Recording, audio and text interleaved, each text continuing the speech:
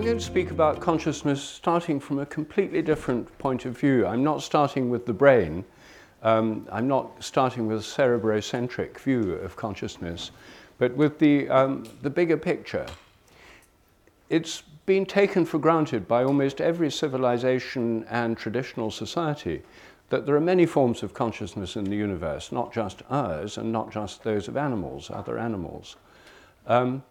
So it's been often assumed that the entire universe is conscious. And this view of consciousness doesn't try and tie it all down to particular regions of the brain or interactions or electrical impulses going from one bit to another. It sees consciousness in a completely different way. And the reason why people in all these cultures think that there are many forms of consciousness beyond our own is because they experience them through mystical experiences, through altered states of consciousness, through spiritual practices, through psychedelics traditionally taken in a number of cultures around the world. People have the experience of being in contact with a greater consciousness than their own. When Sir Alister Hardy in the 1960s started the Religious Experience Research Unit in Oxford, he was asking people in Britain if they'd had experiences that seemed to involve a conscious presence greater than their own, mystical experiences. He was astonished. Thousands of reports poured in. It turned out these are much more common than anyone had previously thought. Most people don't talk about them because they're shy to do so. They're afraid they'd be classified as mentally ill or something like that. But recent surveys have shown that as many as 50% of the population have had experiences of other kinds of reality, near-death experiences, spontaneous mystical experiences, including ones that occur in childhood, and other kinds of altered states of consciousness, which suggest that their consciousness is part of something greater than themselves.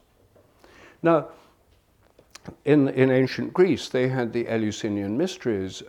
Most of the culture there was influenced by this kind of mystery cult which involved an initiation in a cave, which involved taking psychoactive substances. We don't know what they were.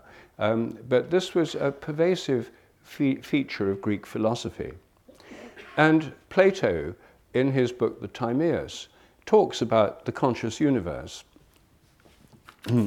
What he says is, "This world came to be in very truth a living creature with soul and reason, a single visible living creature containing within itself all living things whose nature is of the same order." So this is a vision of the entire cosmos as a living being, a living organism. And this kind of view was inherited by medieval philosophers in Europe, in the universities and in the cathedral schools. They were also influenced very much by the philosophy of Aristotle, who thought that all living beings have souls. The soul is the form of the body.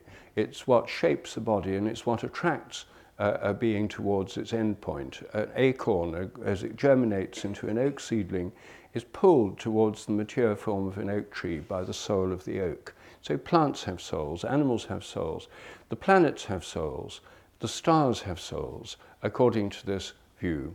In fact, the Greeks, including Plato, called the stars and the planets and the sun the visible gods. And indeed, we still call the planets by the names of the gods and goddesses, Venus, Mars, Mercury, and so on. So in medieval Europe, this was the standard worldview.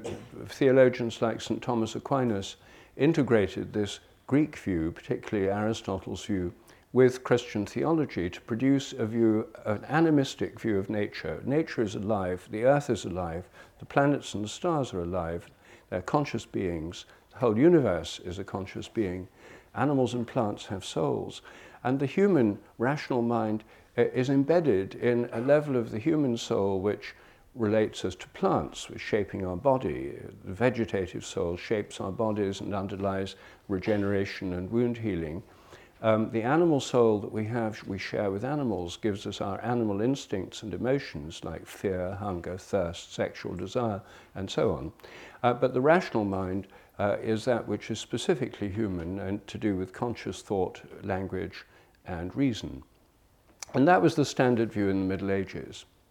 Now, the reason I'm saying all this is because it's important to realize what a completely radical break the 17th century mechanistic revolution in science was, with everything that had gone before in our own culture and in all others.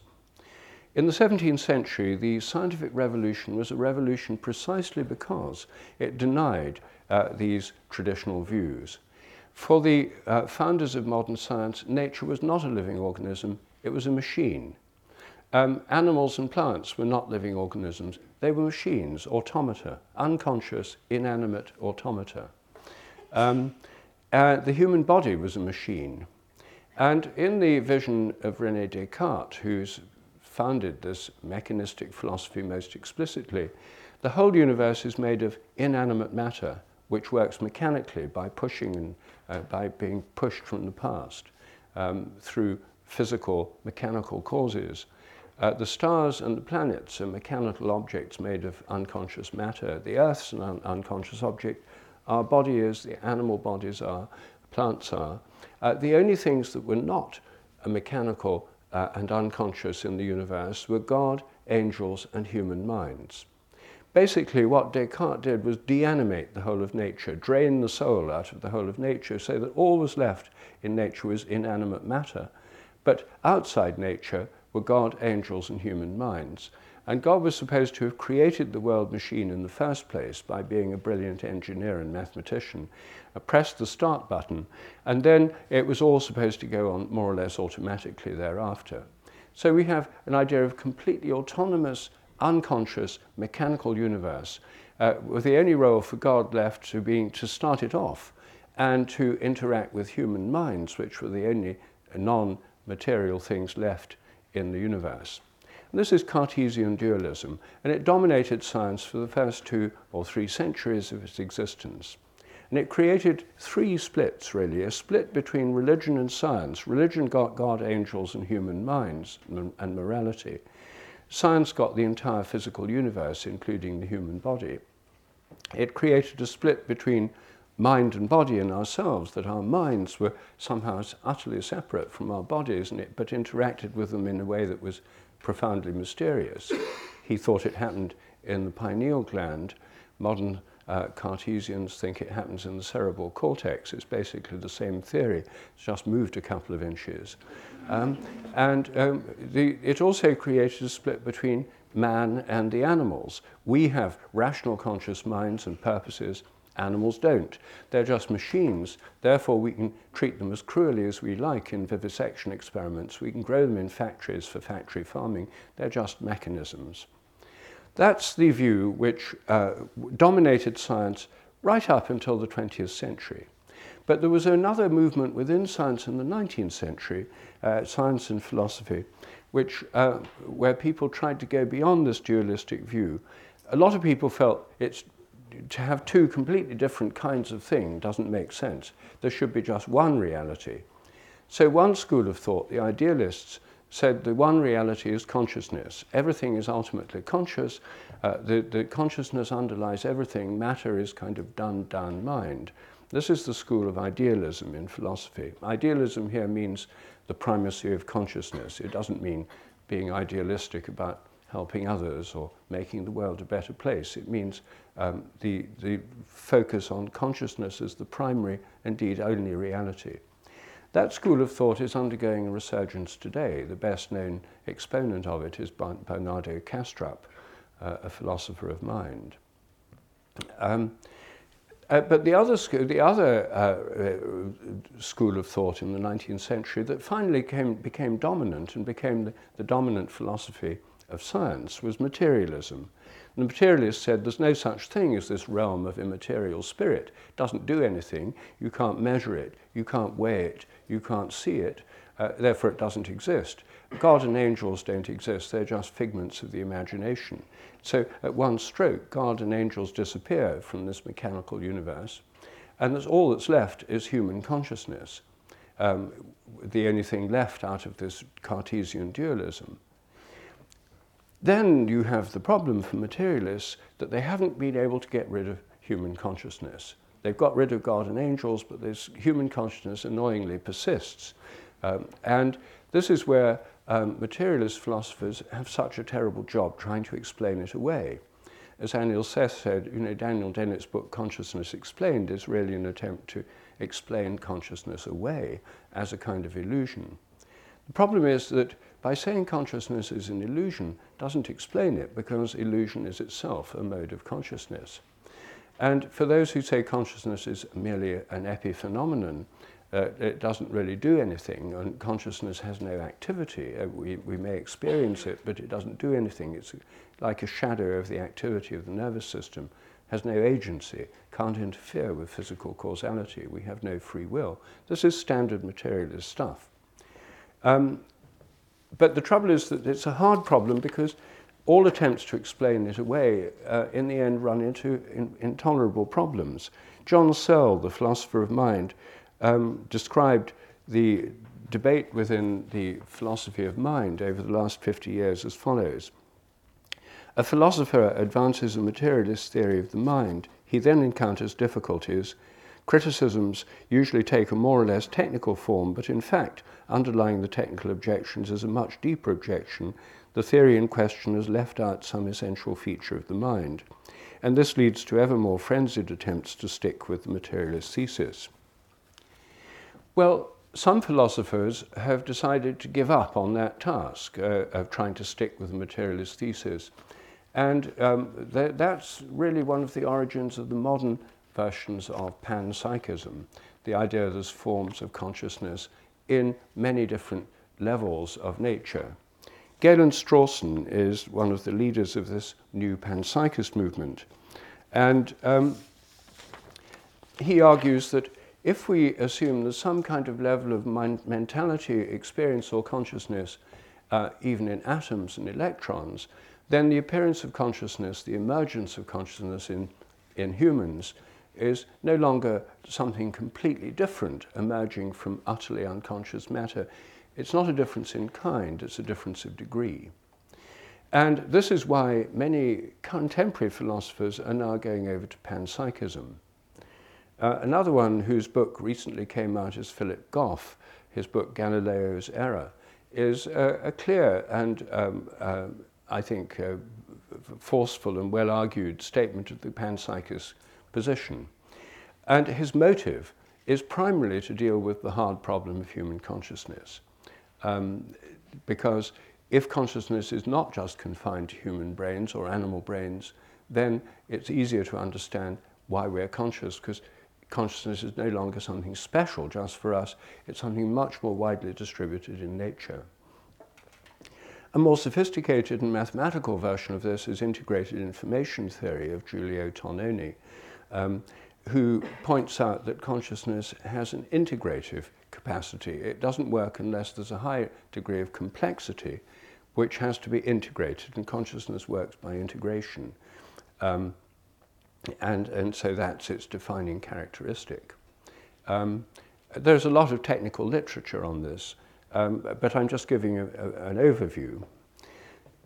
Now, as soon as we start discussing panpsychism, we realize this is not a new philosophy at all. As I've already mentioned, this was more or less what practically everyone in ancient Greece thought, and also what in animistic forms is found in practically all traditional cultures everywhere in the world.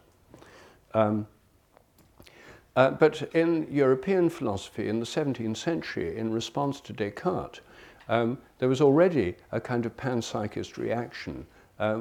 Two leading philosophers then were panpsychists. One was Spinoza, the Jewish-Dutch philosopher, who argued that God and nature are the same, that nature is like the body of God, God is like the mind of nature. And so his was a panpsychist, even pantheist philosophy. God and nature were identical. It's just looked at from different points of view. Another and very interesting 17th century philosopher was Leibniz, a German philosopher, who argued that the whole universe was made up of monads, self-organizing units, and each self-organizing unit, including atoms, mirrored the universe consciously from its own point of view. So the universe was full of all sorts of individual beings with minds that each mirrored it from their own point of view, and each one mirrored it differently because every monad was in a different place. It's just like everyone in this room is mirroring this room, seeing this room from a different point of view, from their own point of view. But everyone's seeing it differently because you can't have two people in the same place at the same time. It's what Leibniz called the identity of indiscernibles. He was saying the whole universe is full of minds which are all mirroring the universe from every different point of view. The most interesting 20th century panpsychist was Alfred North Whitehead, a British philosopher who was a mathematician as well. He wrote a fundamental book in 20th century mathematics called Principia Mathematica with his student Bertrand Russell when they were both at Trinity College, Cambridge. And Alfred North Whitehead, because he was a mathematician, was the first philosopher who properly understood quantum theory. In the 1920s, when quantum theory was just coming into being, Whitehead got it straight away. Most philosophers weren't mathematicians, couldn't follow it, but Whitehead instantly realized what a radical break quantum theory was. He showed that in quantum theory, which treats light and matter as wave-like entities, the quanta are wave-like. And because they're wave-like, Whitehead realized that you couldn't have a wave at an instant. You can't have an instantaneous wave. Think of waves on the sea. You can't take an instantaneous slice of a wave and say, here's a wave at an instant. A wave takes time to wave in, and it takes space to wave in. So it's spread out in time and space. So you can't define it in a particular time or place. And that's the fundamental reason for the so-called uncertainty principle in quantum mechanics, that fundamental particles are wave-like. Everything, in fact, is wave-like. Atoms are wave patterns. The nucleus is a pattern of waves too, and the electrons in their different orbitals are resonant waves of activity. So what Whitehead showed is that matter is not stuff. 19th century physics had treated matter as stuff, like little billiard balls. The atoms were like tiny billiard balls, hard, impenetrable stuff that just persisted. He showed that actually what modern quantum physics has shown is that matter is a process. And it's a process because it's a wave. Everything is wave-like, even the smallest particles, even the smallest subatomic particles that you find in the Large Hadron Collider are wave-like. And if it's a wave and if it's a process, then it takes place in time. And if it takes place in time, it has a polarity in time, a past and a future pole. And what Whitehead argued was that this completely transforms our view of the nature of matter. His most original idea about this, I think, the one I find most exciting and interesting, is that it gives us a way of thinking of the relation of mind and body in terms of time rather than space. We're used to the idea that the mind is the inside, the body is the outside, there's the external world, the inner world. We use these metaphors all the time. They're spatial metaphors, my inner life, the inner world, inner consciousness. And indeed, from a materialist point of view, the brain literally is inner. You know, your thoughts are supposed to be nothing but the activity of your brain. They're inside your head, they're inside, and the external world's outside, and the body's outside the brain, most of it. That we're used to that spatial metaphor. It comes into ordinary language as well. We're less used to the time version that Whitehead was putting forward. And what he was suggesting is that the mental pole, the pole of the mind, is the future pole. The physical pole, the body pole, is the past pole. He pointed out that even in quantum theory, when you're working out the equations of quantum theory, the Schrödinger wave equation, for example, is the equation that enables you to predict all the possible things that an electron or other particle could do. You fire off an electron from a cathode ray tube, in a cathode ray tube, And the Schrödinger wave equation describes all the possible things it could do. Now, these are possibilities, they're not physical facts. They're part of physics, but they're not physical. They coexist as possibilities, but as soon as the electron interacts with something, a measuring apparatus or with another atom, then all these possibilities collapse down until you've got one measurable fact, which is now a physical fact. It's now the body, as it were. The body of that electron has a definite place. You can measure it in a particular place. And it's sometimes called the collapse of the wave function. Well, what Whitehead showed really was that this is a general principle about the way the minds work. Our own minds are arenas of possibility, our own conscious minds. Our consciousness is an arena where we hold together a range of possibilities. If we don't have many possibilities, we don't need to be conscious of it. And most of our habits don't involve considering possibilities. We just do it the same way we've done it before. Habits are generally unconscious. They're mental, but they're unconscious. Conscious minds are concerned with possibilities and choosing among them. So, for example, all of us chose to come here today.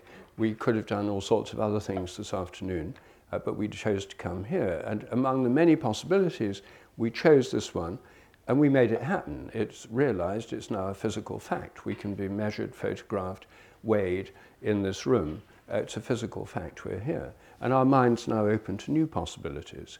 So it's a constant interplay of possibility becoming physical, but as soon as it's physical, it's in the past, and then new possibilities open in the future. So this is Whitehead's conception of how minds work, and it gives us a way of thinking of consciousness as something that deals with possibility. It's a way of, I find a very helpful way of thinking about the nature of consciousness. And since possibilities aren't physical, they're virtual. They're virtual futures among which we choose. It helps us to understand that consciousness is part of nature, but it's not something you can physically measure, any more than you can measure all the possibilities that an electron has. You can only measure the physical facts when the wave function collapses, and you can say, well, the Schrödinger wave equation just gives us the probability distribution of what might happen, not what will happen. So Whitehead was also a very important part of the birth of the holistic or organismic philosophy of nature. The old mechanistic materialist view was that we should explain everything in terms of the smallest things. The atoms are the ultimate physical reality, and therefore reducing chemistry to atoms is the way chemistry should go. Reducing life to molecules is the way biology should go. Reduce it to the smallest things in living organisms, molecules. So it's a matter of reducing to the smallest, because smallest is best. And that's why molecular biology has an enormously high status within biology, because it's dealing with the smallest bits of living organisms, genes, proteins, etc. But what Whitehead pointed out is that atoms are not the ultimate particles. Atoms themselves are structures of activity with a nucleus and electron orbitals, and they're all processes. Atoms are processes, molecules are processes, and that molecules are like organisms. An atom is like a microscopic organism. A molecule is an organism composed of atoms which are whole, have a wholeness that goes beyond the sum of the parts. In the same way, in organisms, a cell is self-organizing. It has its own membrane, its own limits, its own structure and activity. But cells can be organized in tissues where there's a wholeness that's more than the sum of the parts. They're in organs, in organisms, in societies of organisms like flocks of birds or schools of fish, in ecosystems, in planets. And planets are within solar systems, which again have a wholeness that's more than the sum of the parts, and solar systems are within galaxies. So we have organisms at all levels of complexity, and you can't reduce them all to ultimate particles. And the bottom dropped out of the atom long ago, and attempt to explain everything in terms of the ultimate particle is no longer the way science works. I mean, it never really has worked that way.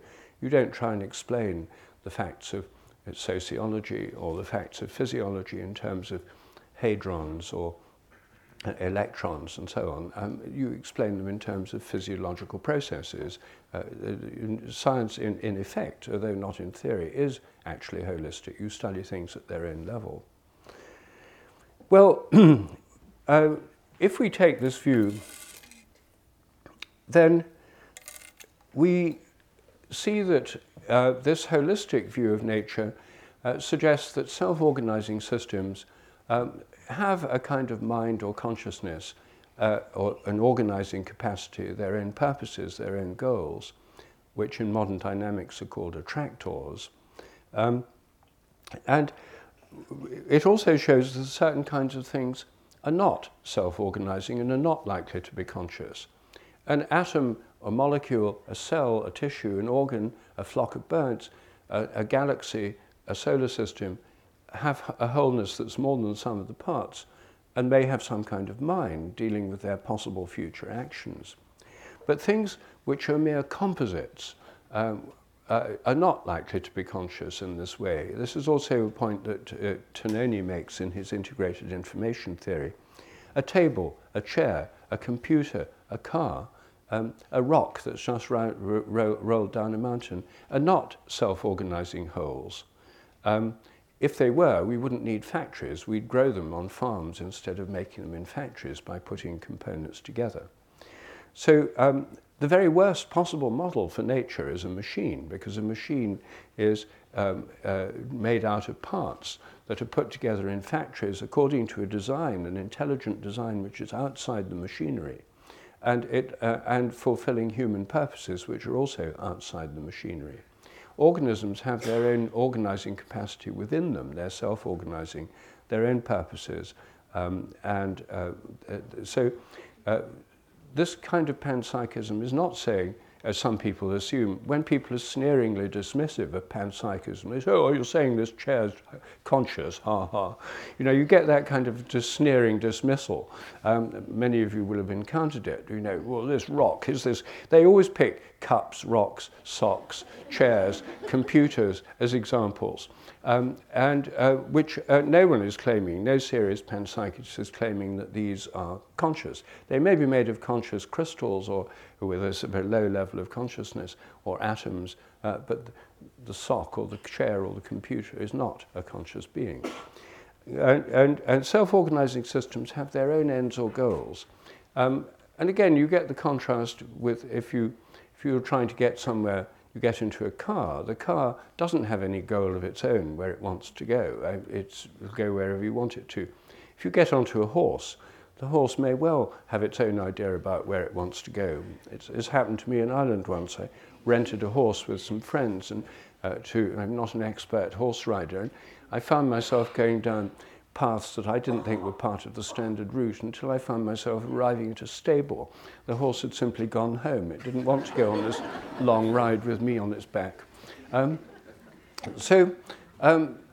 This gives us a view of how minds might work. And it also shows that if we're talking about plants, are plants conscious? I mean, there's a whole conference every year in London called Plant Consciousness now. There are whole books on plant intelligence and the secret life of trees and so on. If plants are conscious, they're likely to be conscious about things where they have a choice. They're not likely to be conscious about things which are just purely habitual. Same as us. We're not conscious of most of our mental activity. Most of our lives, we're creatures of habit. Most of our mental life is habitual. We only use our consciousness when we're thinking about possible actions we have to choose between.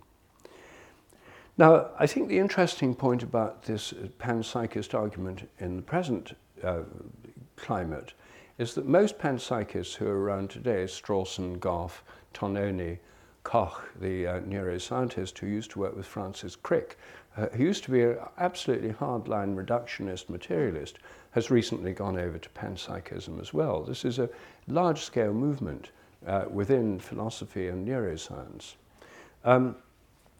But the main reason they've adopted panpsychism is to try and explain the hard problem, human consciousness. So they talk about electrons, atoms, molecules, maybe cells and tissues, but they stop when you get to human beings.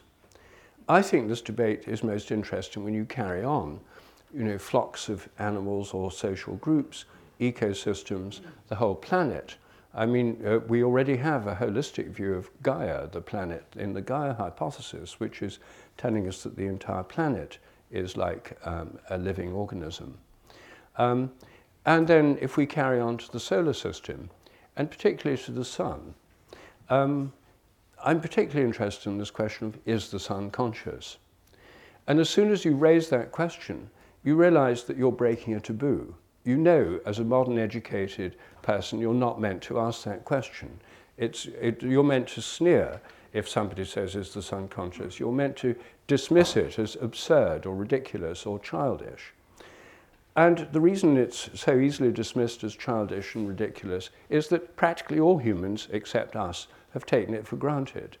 So the idea is we're better than them because we're smarter, more educated and more scientific, and they're all wallowing in ridiculous superstitions. Also, children think the sun's conscious. That's why they draw it with a smiley face. Again, proof that it's a childish superstition. Well, in most cultures, people think the sun is conscious and usually think of it as a god or a goddess. The Greeks thought of the sun as a god, Apollo, the Romans as a god, Sol. But some people think of it as a god, the Hindus, Surya. But some people think of the sun as a goddess. The Japanese, for the Japanese, the sun is a very important goddess in their whole cosmology. In the cosmologies of Northern Europe, the sun was a goddess. And that's why in German and in the Germanic language, the sun is feminine, die Sonne, and the moon is masculine, der Mond. Whereas in the Romance languages, it's the other way around. Le soleil in French is masculine, sun, and la lune, the moon, is feminine. So sometimes people think, oh, the moon's feminine, the sun's masculine, etc. It depends on the mythic system you're working with. And I personally think that this view of the sun and similar aspects of the natural world is one reason for the evolution of the English language as we know it. In parentheses, think about the evolution of our language. The people living in England at the time of the Norman conquest were speaking Germanic languages, Anglo-Saxon and other Germanic languages, in which the sun is feminine. The Norman invaders spoke French, and the court language in England for several centuries was French. And the English language as we know it is a kind of hybrid of French and German, or French type and German type languages. And what did our ancestors do when they were trying to deal with the gender of the sun? One lot say it's feminine, the other lot say it's masculine. The moon, again, the opposite way round. How do you deal with that? Well, what they did do was expanded the neuter gender, which in Germanic languages, there's masculine, feminine, and neuter, expanded neuter to include practically everything except people and ships. And so we neutralized the entire world in English. And I think that these conflicting mythologies and genders are actually probably one of the main reasons why that happened. But that's an aside. My point here is that traditional cultures have thought of the sun as alive and conscious. And they actually, in India, I lived in India for 7 years, and in India, Hindus, for example, take it for granted that the sun is a conscious being, and they relate to it. There's a yoga exercise that many of you might do. I've done it every morning for more than 40 years. The Surya Namaskar, the salutation to the sun, which you do facing the sun in the morning, greeting the sun. And this isn't just for physical health and to stretch and stuff. I mean, yoga's been secularized in the West, but in India, it's about actually prostrating to the sun, because the great power of the sun is that on which all our lives depend. And perhaps the most fundamental mantra in Hinduism, the Gayatri mantra, it's a little bit like the Lord's Prayer in Christianity. It's something that is very, very widely known as a fundamental mantra, is a prayer to the glorious splendor of the sun to illuminate our meditation. the divine and glorious splendor of the sun. Devout Hindus every morning make this prayer to the sun, asking for its blessings on our lives. Implicitly, thinking of the sun as a conscious being that can respond to prayers. Now, of course, as soon as you look in a physics textbook, then you realize that's not the way physics sees it. It's just a kind of giant hydrogen bomb with physical processes going on that's totally unconscious.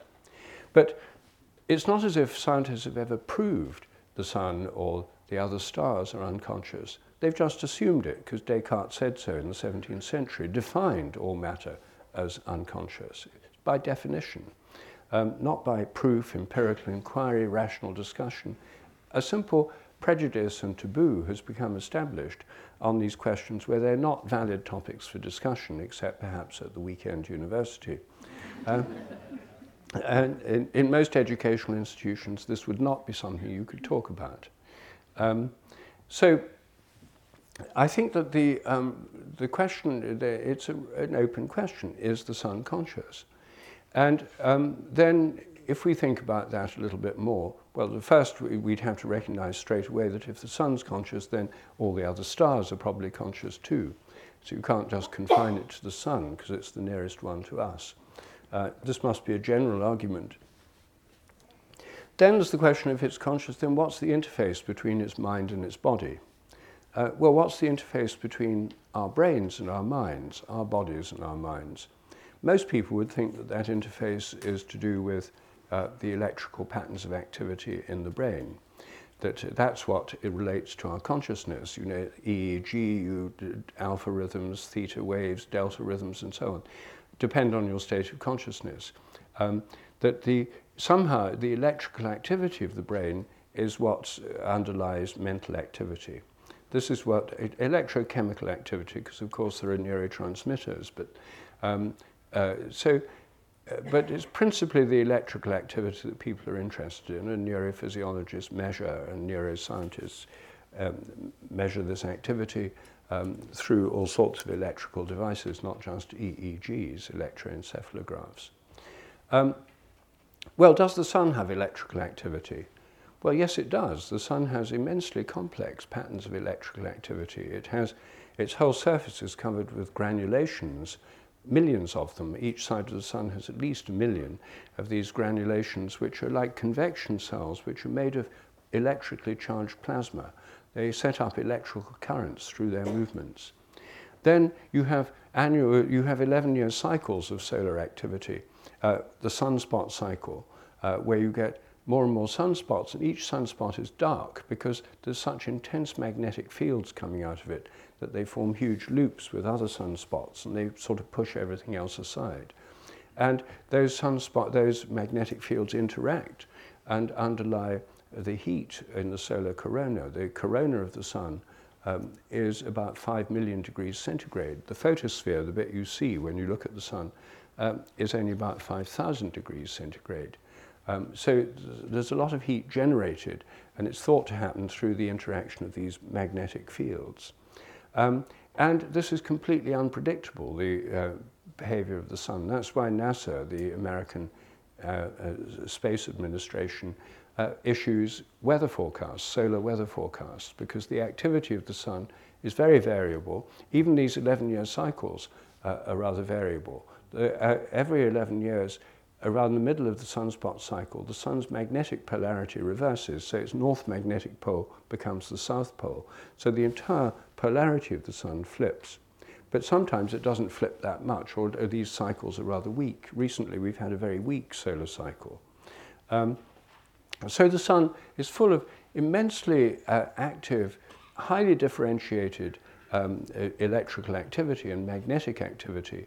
And this is instantly integrated through the electrical and magnetic fields of the sun, which permeate the entire solar system. The solar wind comes out of the sun and it reaches right to the end. The whole solar system has a kind of membrane around it called the heliopause, where the solar wind encounters the galactic wind of charged particles moving through the galaxy. And where they interact, it forms a kind of membrane around the solar system, where we're all enclosed in a kind of bubble. And within that bubble, everything's dominated by the sun's electromagnetic field, its radiation, and the solar wind of charged particles that are coming out of the sun all the time. Sometimes there are more than others. There are coronal mass ejections when huge billions of tons of matter are pushed out of the sun. There's also solar flares, which send out intense pulses of charged particles. If one of them hits the Earth, it takes out our power transmission systems, and if a really powerful one hit the Earth, it would cripple our whole civilization, because our national grid and other electrical transmission systems act as aerials for this, and would absorb this energy and would blow out all the transformers. It'd take months to make enough new transformers to restore the national grid. So the sun can have enormous effects here on Earth. Its 11-year cycles affect the climate, the weather, and it could, if it chose, take out civilization as we know it at any time. So the sun may have all sorts of possibilities in its mind if it's conscious. And those possibilities would include deciding where and when to fire off solar flares or coronal mass ejections. Perhaps haven't had any recently, or perhaps there've been relatively few. They mostly miss the Earth. But if one hits, it's assumed to be totally random within regular science. But Hindus who do their daily prayer with the Gayatri mantra think that the sun's being kind to us because they're asking it to be kind to us. And we may scorn what they're doing and say, oh, what ridiculous superstition, but it may be we're all benefiting from it without realizing it. Certainly the average physics department isn't going to do much in terms of making the sun feel good about us, treating it as some totally inanimate object that's nothing but the realization of a few equations in physics textbooks. But even physicists, of course, recognize that the sun is highly dynamic and there's still a great deal we don't know about it. So if the sun is a conscious being, then what about the entire galaxy? That contains the solar systems within it are like cells within a body. The entire galaxy may have a galactic mind, and it may communicate with other galaxies. The sun may communicate with other stars. Primarily, its consciousness is, I suppose, directed towards its body, the solar system, and the sun itself. But it's also got a peer group, other stars within the galaxy. And we know very little about galactic thoughts or galactic thought transference. It's unlikely, I think, if galaxies do communicate with each other, that they do it just by electromagnetic radiation, because some of them are 1,000 light years apart, which means it would take 1,000 years for a light impulse or electromagnetic impulses to go from one galaxy to another. And then another 1,000 years, hundreds of thousands, they're 1 billion years, some of them are 1 billion years apart. Take 1 billion years to send a message to a distant galaxy and another 1 billion years to get a reply, even if it was by return of post. So 2 billion years is a long time. So if they do communicate, then I think there must be some kind of intergalactic telepathy. But obviously, this is getting into a realm of speculation that is way, way beyond anything we actually know. And then if all the galaxies have a kind of consciousness, then what about the entire universe? The entire universe may have a mind of the universe, which is exactly what Plato was suggesting in the Timaeus. The entire cosmos may have a mind. And how would its sensory system work? Well, there are some neuroscientists who think that the interface between the mind and the brain is not just electromagnetic fields acting as an interface, but they think that the electromagnetic fields in the brain actually are conscious, that is the basis of consciousness. John Joe McFadden, for example, has proposed that that's the electromagnetic field theory of consciousness, and Todd Murphy, a Canadian neuroscientist, has proposed the magnetic field theory of consciousness, that these fields are the basis of consciousness. Well, if we take those theories seriously and apply them to the whole universe, the universe is pervaded by the gravitational field and the electromagnetic field. Therefore, a mind that could interact with that would know everything in the universe, because it would be the basis of where everything is and how its activity. there'd be an instant method for omniscience throughout the universe. Then, I know I'm piling speculation on speculation, but I just want to deal with a further point, that if we say the whole universe is conscious, then are we saying that's the ultimate limit of consciousness? If we are, it's a form of pantheism, like Spinoza. But all traditional religions have said that the universe is alive and conscious in some way, but there's a consciousness that transcends even the universe, that there's a mind beyond the universe as well as the mind within the universe. Rather like our own minds are concerned with the welfare of our bodies and our social behavior and so on. But they can also transcend all our immediate concerns. We can think about, as we are doing now, the nature of the universe, the nature of other minds in the universe, things that have nothing to do with catching the tube home this evening or what we have for dinner, our immediate preoccupations. But with the fact that our minds can transcend totally the immediate concerns of our bodies and our social lives. And so the idea has always been there's a mind that goes beyond the universe.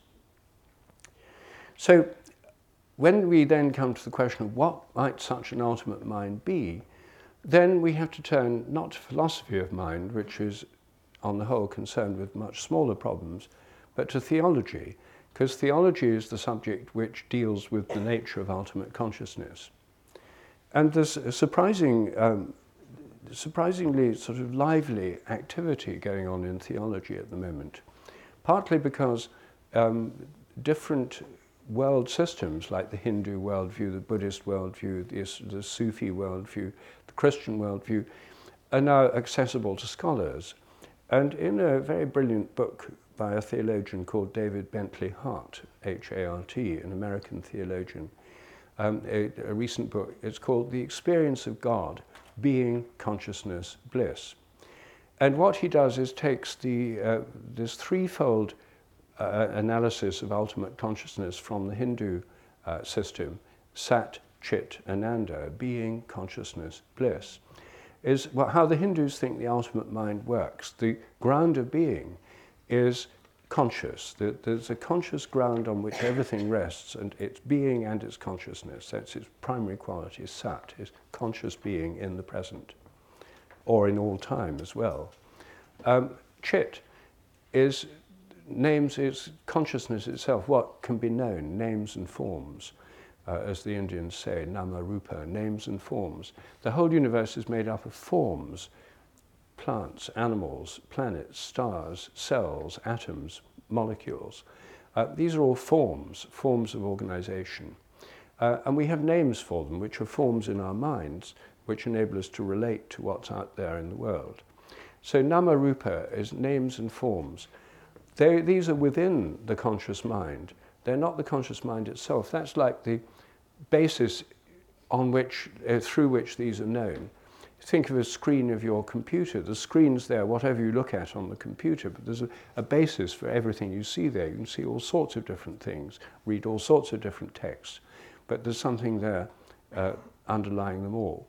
And the idea is there's a conscious mind, the knower, which is that which knows everything that can be known.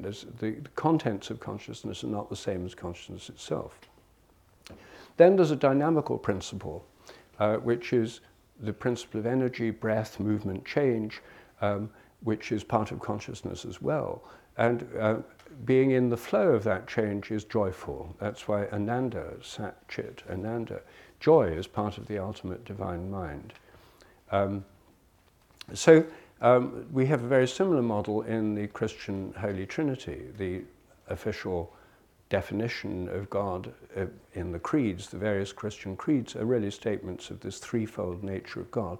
God the Father is the ground of being. In the Old Testament, when God announces himself to Moses, he says, I am that I am, conscious being in the present. God the Son is the Logos, the principle of name and form, through which all things were made. It's like the Platonic realm of forms or ideas or archetypes of all things in nature. And the Spirit is the breath, the principle of energy, change and movement. The principal metaphor in the Holy Trinity is speaking. All these things are metaphorical. Obviously, the ultimate mind is beyond our conception, but we can have metaphors which help us to think about it. And in many traditions, the Hindu one as well, speaking has a particular role as a metaphor. When I'm speaking now, there is, on the one hand, there's me, the speaker, and there's two other things involved. There's the speaker, there's the words, which have structure, form, meaning, connection, etc., patterns, definable patterns. They're distinct from each other. There's lots of different possible words. And there's also the breath on which the words are carried. If I weren't breathing out as I spoke, you wouldn't hear anything. If I don't breathe while I think thoughts or have words in my mind, they're just silent in my mind. If I have just breath without words, there's a flow of air, but there's no particular structure or pattern. So you have to have both the flow of energy and the form, which gives structure, meaning, and pattern, and the ground of both. And that's the basic model in the Christian tradition and in the Hindu tradition, and there's a very similar model in the Islamic tradition. And as David Bentley Hart shows, there are parallels in the Buddhist cosmology as well. And so what this is a basic archetype of consciousness that underlies all things. It's reflected in the whole universe. The whole universe has forms and it has energy. Forms are given by fields, and fields in the standard science are governed by the laws of nature. In my view, they're habits that have a kind of memory. So everything in nature has both a combination of form and energy. An electron, an atom, has form given by the principles of quantum field theory, and energy. If it hadn't got the energy, it wouldn't exist. If it hadn't got the form, it wouldn't be a definable entity. Even light, which is undifferentiated energy, as undifferentiated as it can get, still has wavelength. It still has some form or pattern, where light has different wavelengths. So everything has form and energy, and a conscious being underlying it. And that same model would apply to our own consciousness. We have, of course, we need energy. We eat food, we have electrical energy in our nerves, we have form that our bodies take up during embryology.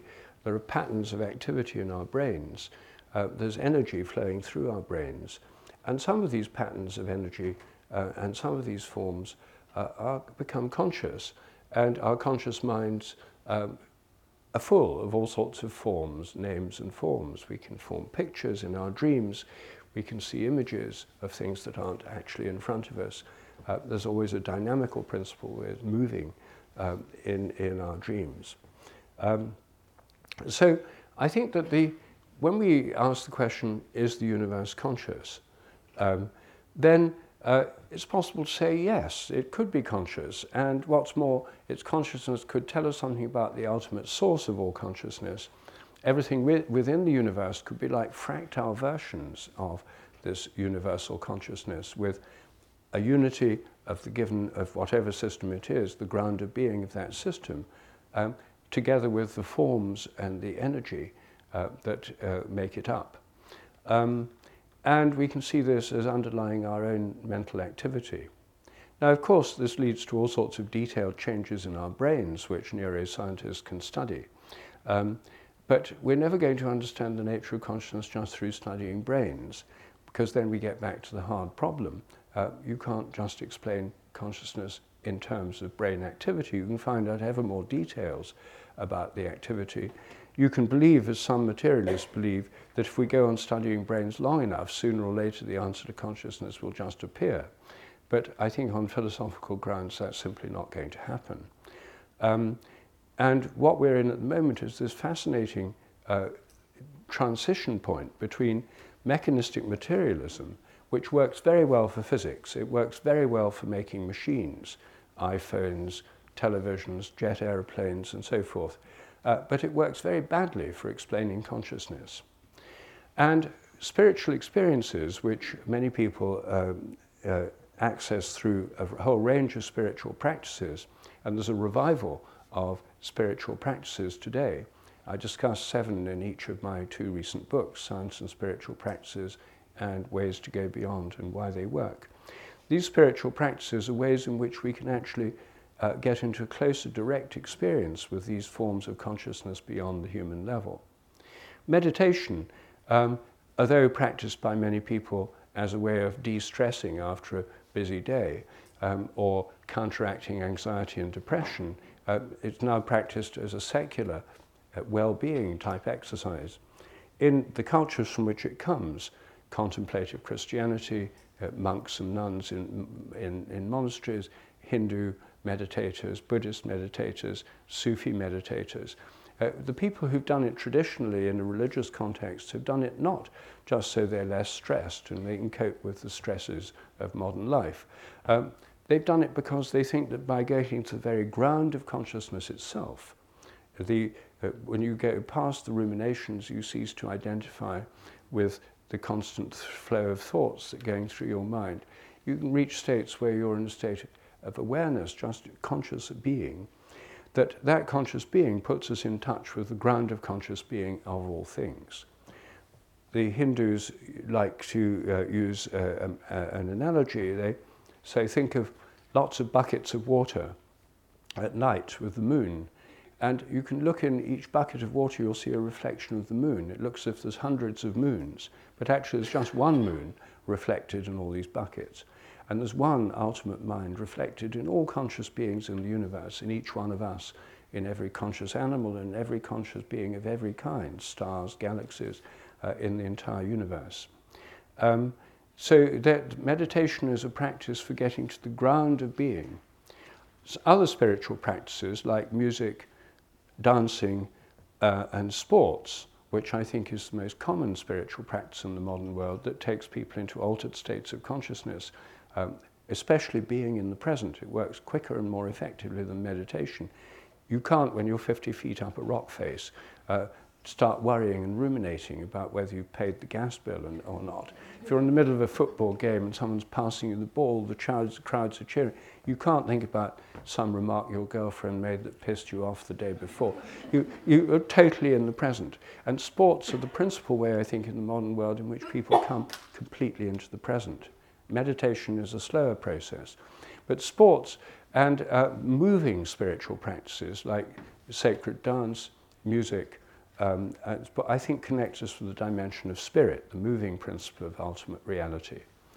And I think aesthetic enjoyment, enjoying the beauty of flowers, of beautiful architecture, of art, is more connecting with the logos or beauty aspect of spiritual reality.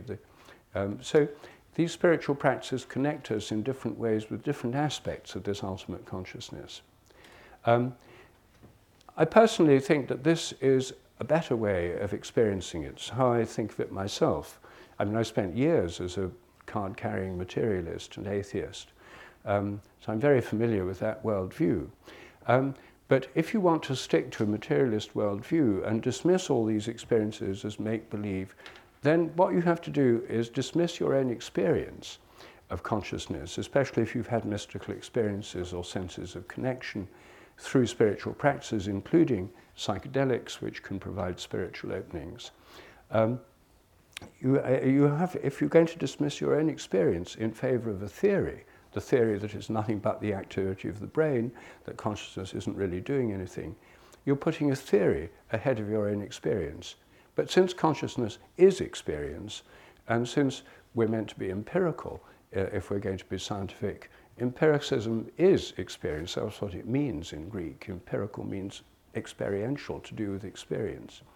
You have to make a personal choice, each one of us does, whether to put our own personal experience of these things, to pay more attention to that, especially when it gives us a sense of forms of consciousness beyond our own, or keep going back to the materialist theory, it's nothing but the brain.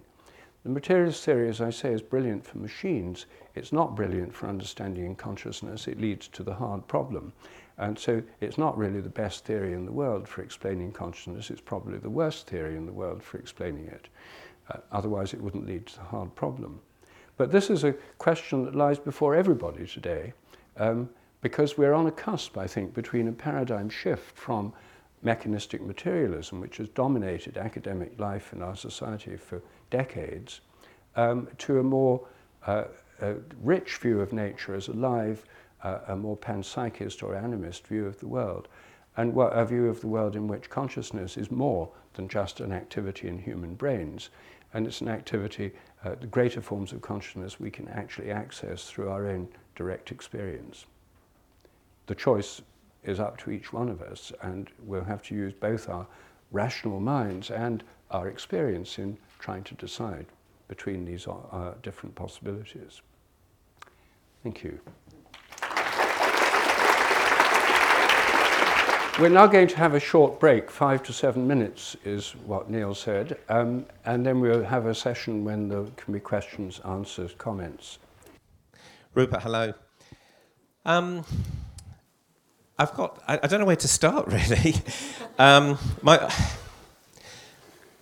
guess, firstly, an observation, and that is that I thought that you were going to sort of posit your theory of consciousness around morphic resonance, around the sense that consciousness is out there in the universe, and that in a sense, if I understand it correctly, you believe that you could say our brains are a bit more like a kind of radio. They sort of pick up a slice of that consciousness, Yes. which is unique to us. So I was kind of rather looking forward to you explaining that and explaining to us where your evidence for that is, and in particular why there isn't a published paper with this idea, which has been peer reviewed, by scientists. Because let's be really honest, and I'm really not trying to be unkind here. I'm trying to be truthful.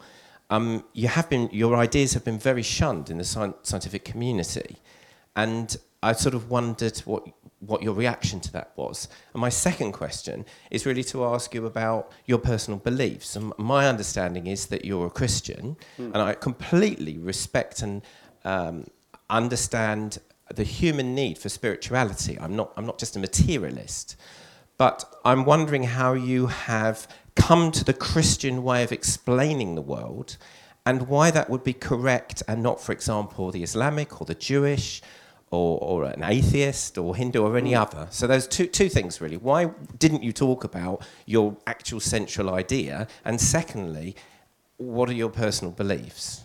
Gosh, these are both huge questions. But I think hugely relevant to what we're talking about. Yes, they are. They're very relevant. Well, first of all, I had intended to talk about morphic resonance in this talk, but I always speak from notes, and there just wasn't time. If I'd brought it up at all, I would have had to explain the whole theory, which would take at least 20 minutes. And since the title I was working on is The Universe Conscious, rather than Does Morphic Resonance Exist? That's what I was speaking about. I didn't make up the title. Neil, the Vice Chancellor of the Weekend University, gave me this title. And, I wanted to talk about what the advertised title was. As it so happens, I am very interested in this question of, is the sun conscious? And in fact, right now, I'm writing a paper called Is the Sun Conscious for the Journal of Consciousness Studies, a peer-reviewed journal. I've written a lot of papers in peer-reviewed journals. They're including ones on morphic resonance. On my website, there's there's 90 papers altogether. Probably 6 or 7 on morphic resonance, quite a lot on telepathy, quite a number on other aspects of the extended mind. So I do publish in peer-reviewed journals. I do it out of a sense of duty, and so I don't do it because anyone actually reads the papers. Hardly anyone I know has read any of my papers in peer-reviewed journals. And so it's a more effective way of getting ideas across as books and talks. But they're all there for anyone who's interested, including empirical studies on morphic resonance and many empirical studies on the nature of the mind, particularly the extended mind. I haven't talked today at all about all my work on telepathy, the extended mind, premonitions, unexplained powers of animals, homing pigeons. I have to focus on something. The entire universe seem to be enough for one afternoon. In terms of my own path, I went through, by the age of about 14, I became a fairly militant atheist, a thorn in the flesh of the chaplain of my Church of England school. And I was a sort of atheistic materialist for quite a long time, until my 30s. Then I went to India. I travelled through India in 1968. I was working in Malaysia for a year. And I later, in 1974, went to live in India, where I had a job there in an agricultural research institute. And travelling in Asia opened my mind to all sorts of other ways of looking at reality. I met perfectly rational Indians who thought in terms of the consciousness of Sat Chit Ananda, meditation and what's going on in that. So I became very influenced by the Hindu tradition. I had Hindu gurus, I did yoga, I did meditation. Then I had a Sufi teacher. I got interested in Sufism. I had some Muslim friends in Hyderabad, which is where I lived. I spoke Urdu. And I was drawn into a kind of Sufi world, which I found very attractive and interesting, and for a while had Sufi practices. And then I thought, well, there's no way I'm going to become a Sufi. A Sufi means you've got to become a Muslim first, And I didn't particularly want to have to fast in Ramadan and buy into the whole Quran. And I had been circumcised, so that one of the main obstacles for people, the more painful aspect was all right. So I did seriously consider it for about 10 minutes. And then I thought, well, I can't really be a Hindu because, Hindus is so much about the land of India, the temples of India, the traditions of India. And when I went to see a Hindu guru and asked his advice on the spiritual path, he said, well, you come from a Christian background. You should try being a good Christian. All paths lead to God, and that's the one that's most natural for you, your own tradition. So I thought, well, I hadn't thought of that. I thought, okay. So I tried it out, and it worked really well for me. And then I met a wonderful Christian teacher, Father Bede Griffiths, who lived in an ashram, a Benedictine monk in an ashram in South India, where I spent some time. I wrote my first book in his ashram. And when I came back to England, I found reconnecting with the Christian tradition was really helpful. The great cathedrals, the holy places, the churches, the festivals, fasting in Lent, all these things made sense to me. But I'm not an evangelizing Christian in the sense I think everyone should be Christian. I don't think they should. I think Muslims and Hindus and Buddhists are fine the way they are. And if I'd been born in India, I'm sure I'd be a Hindu or a Muslim or whatever. But I'm English, I was born in England. This is the tradition of my ancestors, and on morphic resonance principles, it's the one that works most naturally and easily for me. And I totally respect that it works for you and it gives you comfort and it makes your life better. I understand that. But are you positing it as a way to understand the world? The Christian story is a way to understand the world as being true? Well, this is another big question.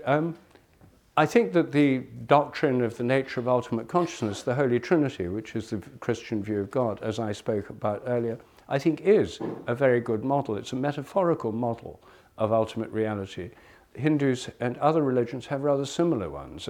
A Trinitarian understanding, I think, is probably the best model we can have, whether you call it Sat Chit Ananda or Father, Son, and Holy Spirit. So I think in that sense it's true, in the sense that it's a model about ultimate reality is probably as good as we can get. Obviously, by definition, an ultimate conscious mind that embraces the entire universe with billions of galaxies is likely to be beyond the grasp of our own very limited minds that have evolved through millions of years of sort of hunting and gathering and hundreds of thousands of years of making stone axes and things. I think it's likely to be a limited understanding. I think other aspects of the Christian story, I think religion's more about practice than truth, frankly. I mean, I pray, I meditate, I go to church services, I go on pilgrimages, I sing. These are all spiritual practices that give a sense of connection, and in that sense they're true. Now, whether or not Jesus was actually born on December the 25th in AD 0, it doesn't bother me much. I'm not very interested in those kinds of details. I'm more interested in the bigger picture and the practices. So I don't think everything in the Bible is literally true. And actually most serious Christians throughout time have never thought that. It's only American fundamentalists who think that. So, I don't think materialism's true, and I think it's actually false. And I think that there are various religious approaches which are more appropriate for some people than others. So I'm not saying there is one truth and this is it. Thank you. Next question.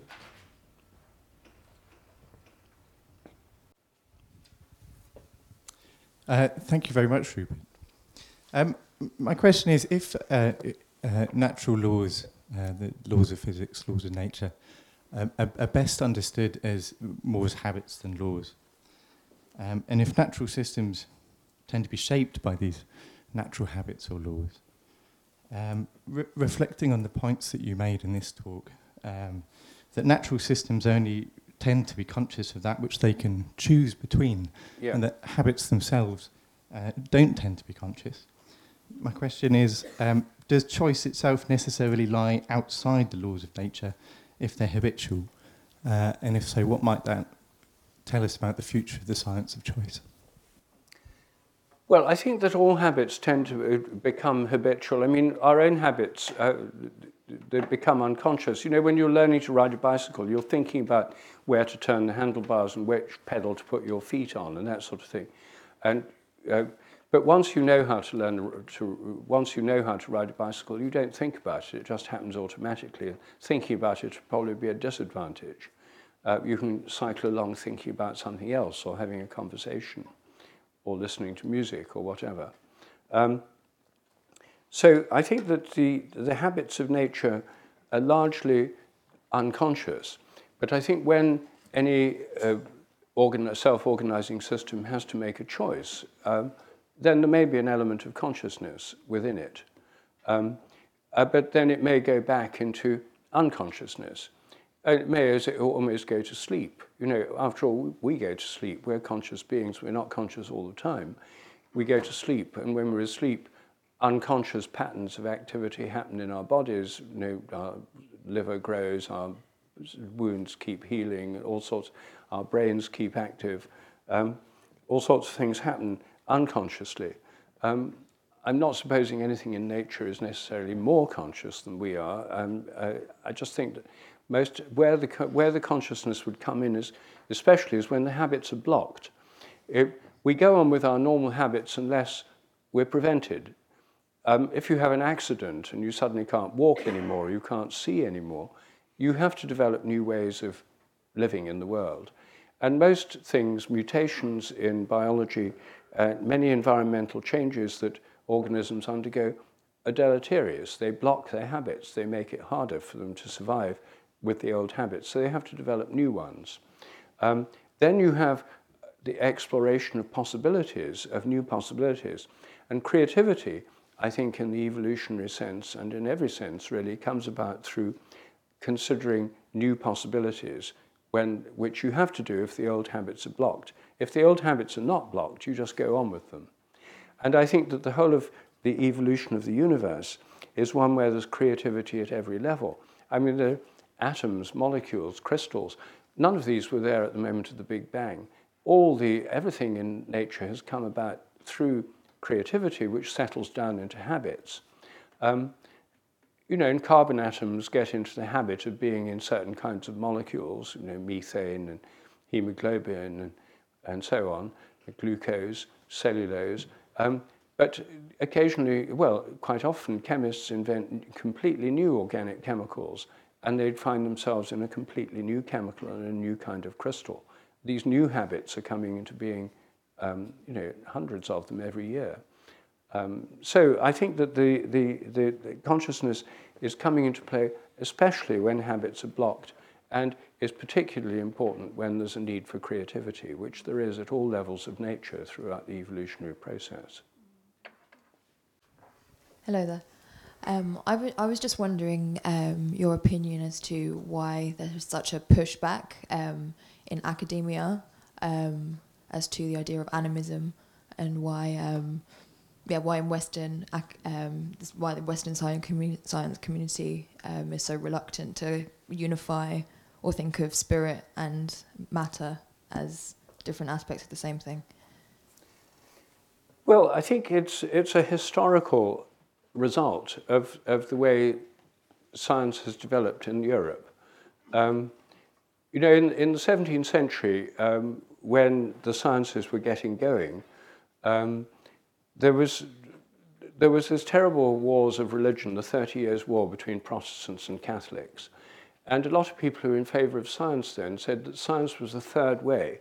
It involved a direct insight into God's mind. These were not atheists. They were Christian or Jewish.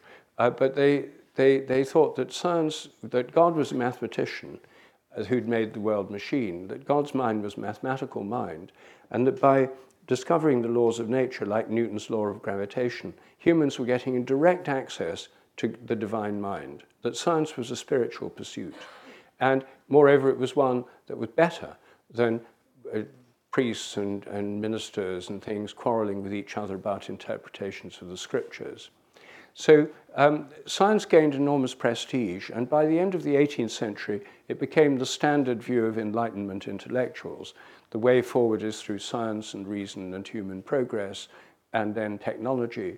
And religion was seen as an obstacle, and many of these, like in the French Revolution, which was based on science and reason, the cult of, in fact, in 1793, during the Reign of Terror, they pronounced the cult of reason the state religion. The cathedrals and churches were closed, the monasteries dissolved, many priests were guillotined. And they proclaimed the cult of reason as the state religion. And so it took on this kind of antagonism to religion, and the idea that the two were in conflict, and you if you were going to be a scientist, you had to be anti-religious, especially anti-Christian.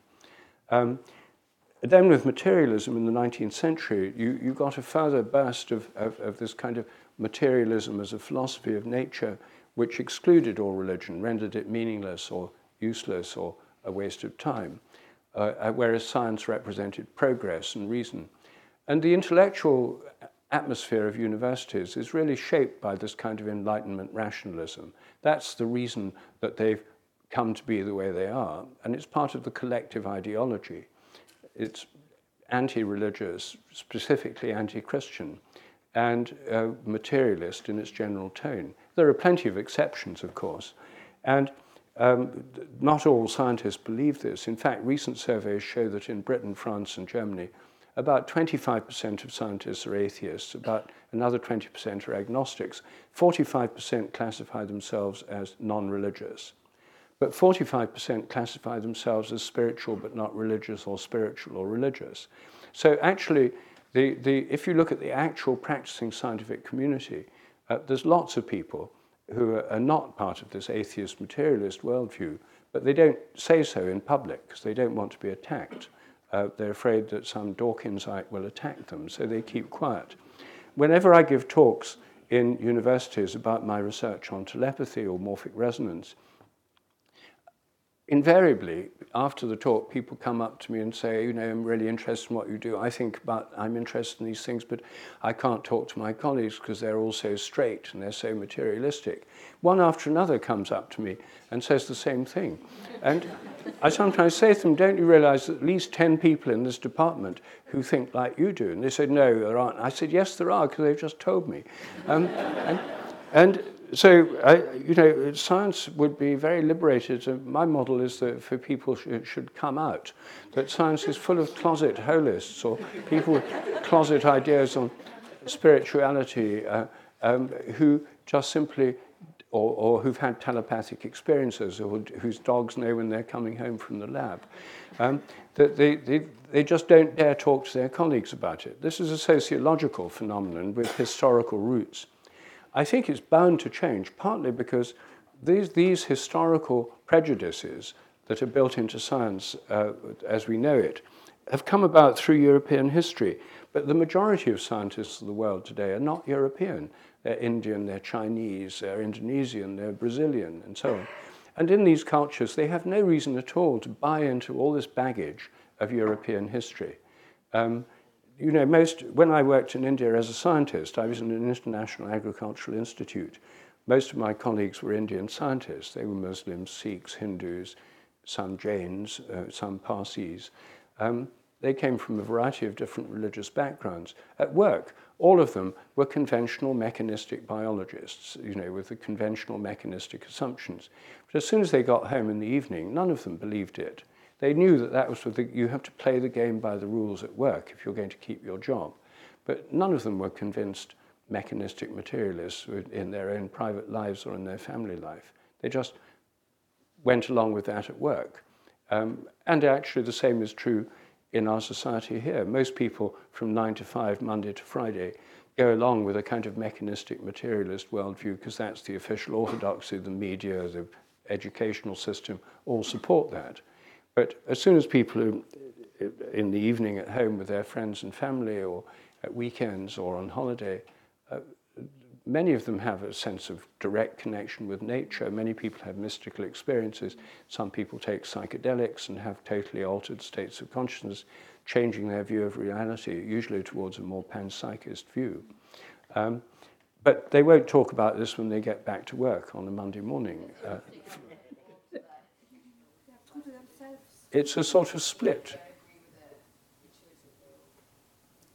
Sorry, I couldn't hear that. Even if we don't agree with the institutions, like privately, we'll still conform to them. That's right. People conform to them in private. It's a bit like Russia under Brezhnev. You know, if you didn't pretend to be a dialectical materialist and a Marxist, you didn't get very far. Or China today. Whereas lots of people didn't believe it. And when communism collapsed in Russia, how many people were true communist believers? I mean, there were some, but they were a minority. And I think the same is true of mechanistic materialism in the academic world today. And, you know, luckily at the weekend university, you don't have to pretend. This is a much more open atmosphere than in most universities. Thank you so much. All right, that's all we've got time for. Rupert, thank you very much for a great talk.